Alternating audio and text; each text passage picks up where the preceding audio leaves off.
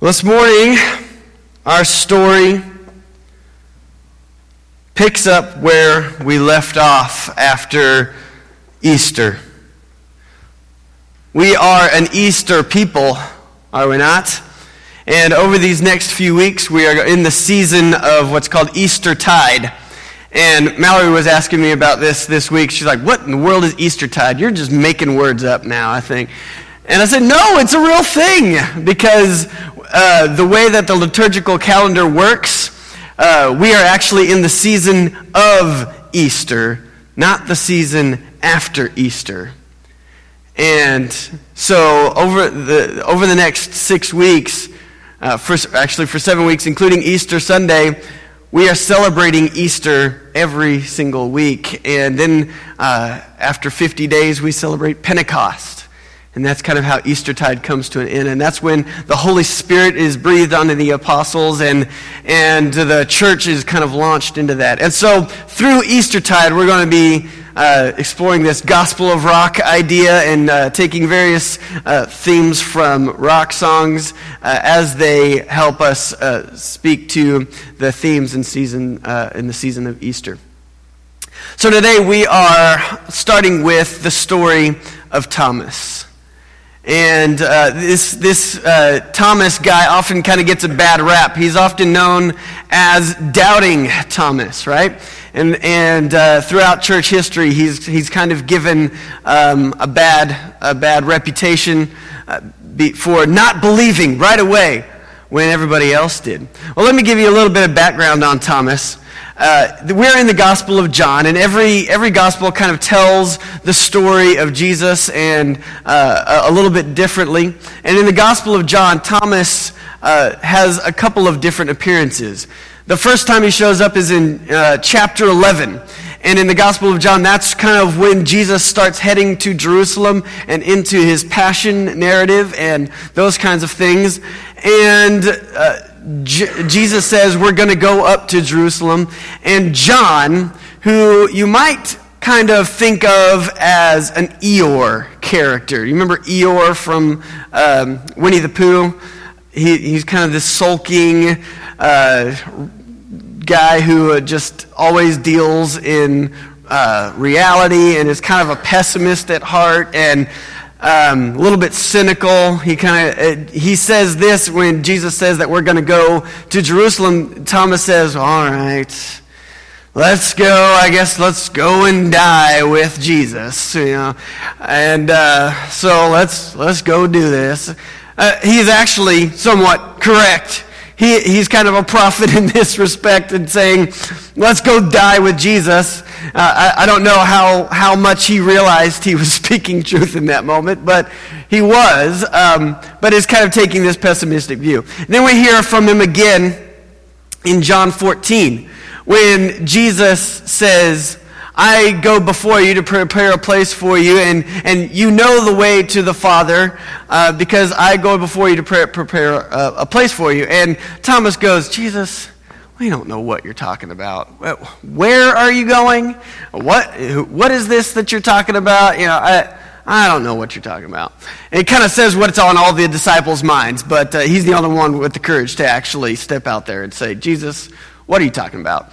And so he's continuing kind of this idea of being kind of the Eeyore character in the Gospel of John. And then here at the end of the Gospel, we learn that Thomas was not there with the other disciples when Jesus appeared to them after the resurrection. And so the disciples come to Thomas. They're like, Thomas, guess what? We've seen the Lord. And Thomas says, what? Y'all are full of baloney. I don't know what you're talking about. I saw that guy die on the cross. He was in the tomb. So if you saw him and you say that he was alive, then I want to be able to put my fingers in the holes in his hand, and I want to be able to thrust my hand into his side. That's the word used there. The NRSV kind of tames it down a little bit. But he says, I want to thrust my hands in there and see this thing for real. And he basically says, I want you to prove it to me. I want you to make me a believer. I want you to make me believe. Because unless I see those things, I'm not going to believe a word you're saying. Make me a believer. And so our Gospel of Rock series starts right there. Make me a believer. We're going to start this thing off with the number one song on the charts right now, on the rock charts. This is a song by Imagine Dragons. It's called Believer.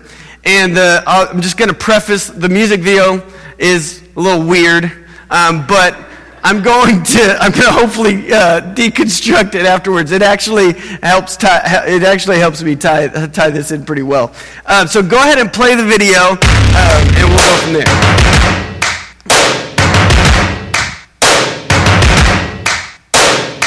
First things first, I'ma say all the words inside my head. I'm fired up and tired of the way that things have been. Oh, oh, the way that things have been. Oh, oh.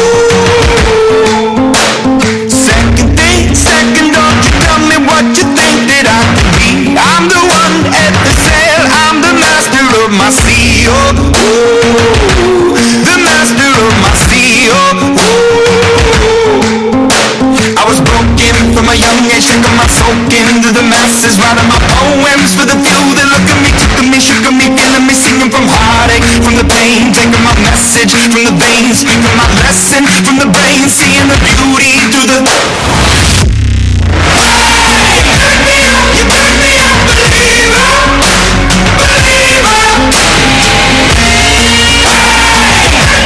You build me up, believer.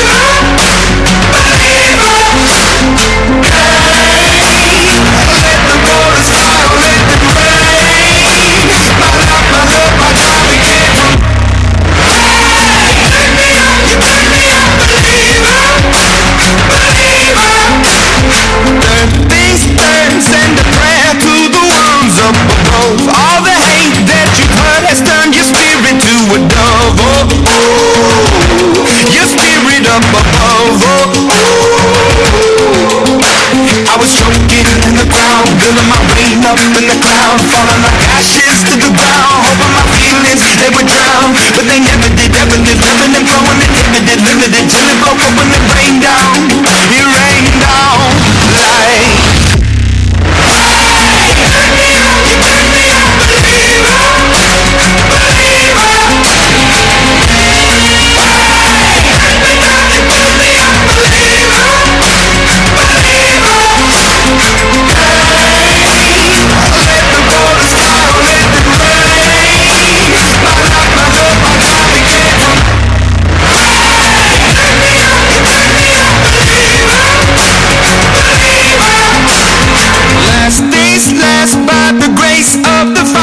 The flames, you're the face of the future, the blood in my veins, oh, oh, the blood in my veins, oh, oh.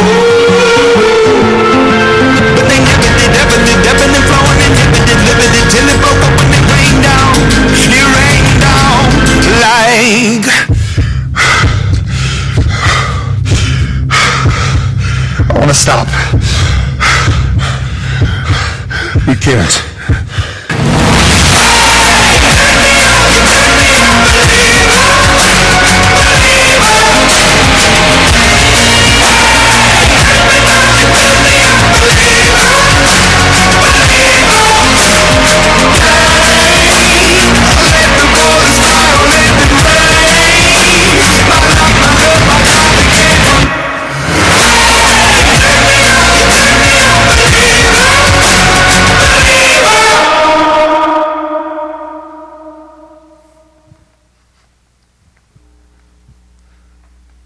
All right.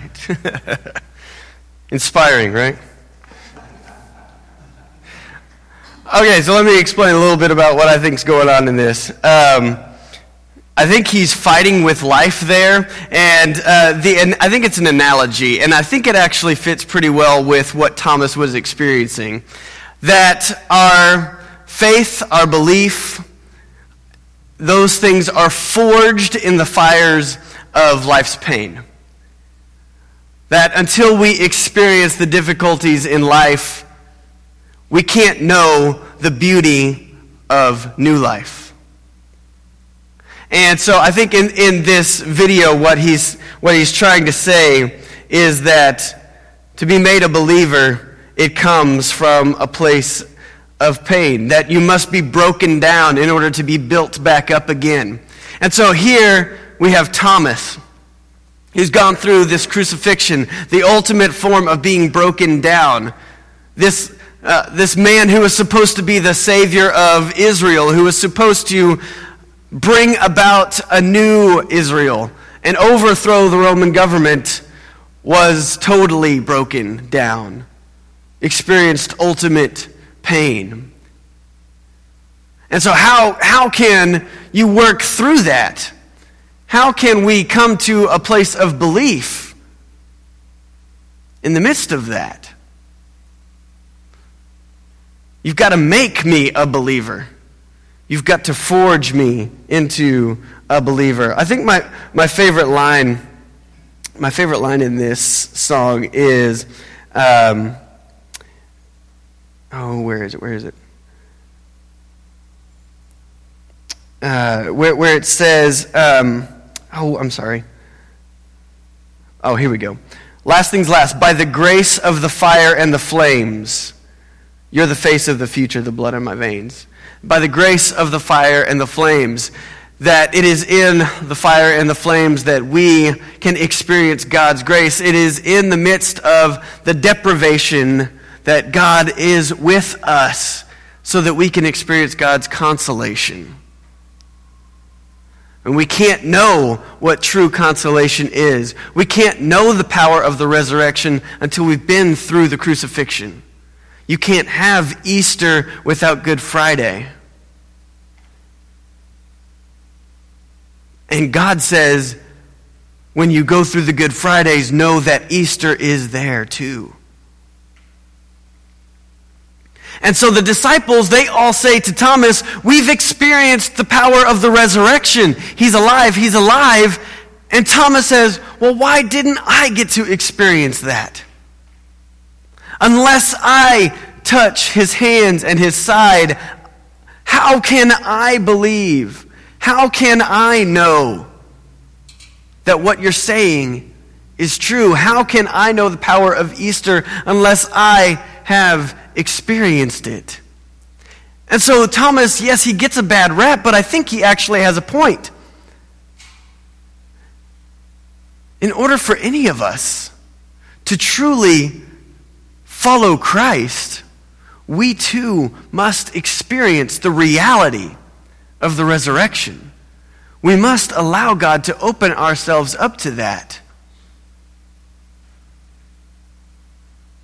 We must be able to ourselves allow Christ to break into our lives and speak peace. See, here's one of the things that, one of the minor details in this story. The disciples who told Thomas that they had experienced this resurrection, that's all fine and good, except that they stayed behind locked doors. It says they were gathered again 8 days later and the door was locked. They experienced the power of the resurrection, but they were staying stuck behind locked doors. And somehow Jesus breaks into there and singles Thomas out and says to all of them, peace be with you. Even though you're trying to lock out the world, peace be with you. Even though you're trying to avoid the pain, peace be with you. Even though you've been through the fire and the flames, grace is here. Resurrection is real. And so we know through this that Jesus was not exactly the same as he was before. You don't just float through locked doors if you're exactly the same as you were before. Something is different, and yet something is also recognizable. The scars are still there. And he invites Thomas to experience the reality of the resurrection. He says, "See my hands, my feet, come touch them and experience the resurrection for yourself." And then here is where doubting Thomas's name is really unfair. The Greek word for faith is pistos. And Jesus says to him, "No more should you be apistos, without faith." In fact, the way that the tenses work in Greek, he's telling him, do not become a person without faith. So he's not saying you're a doubter and therefore wrong about life. He's saying don't become a person without faith, believe. Which is exactly what Thomas had asked for. Thomas had said, "Make me a believer. I've been through this terrible thing.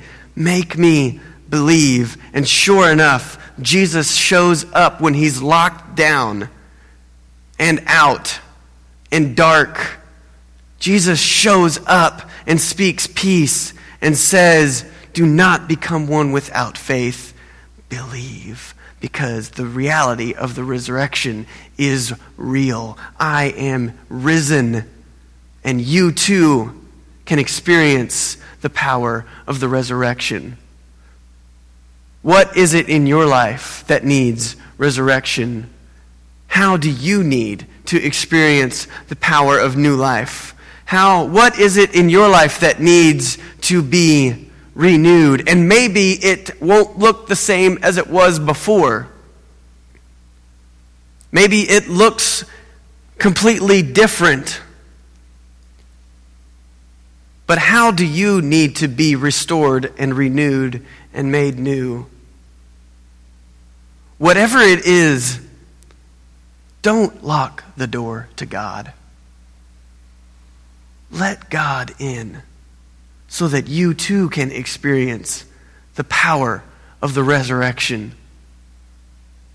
And proclaim like Thomas, "My Lord and my God."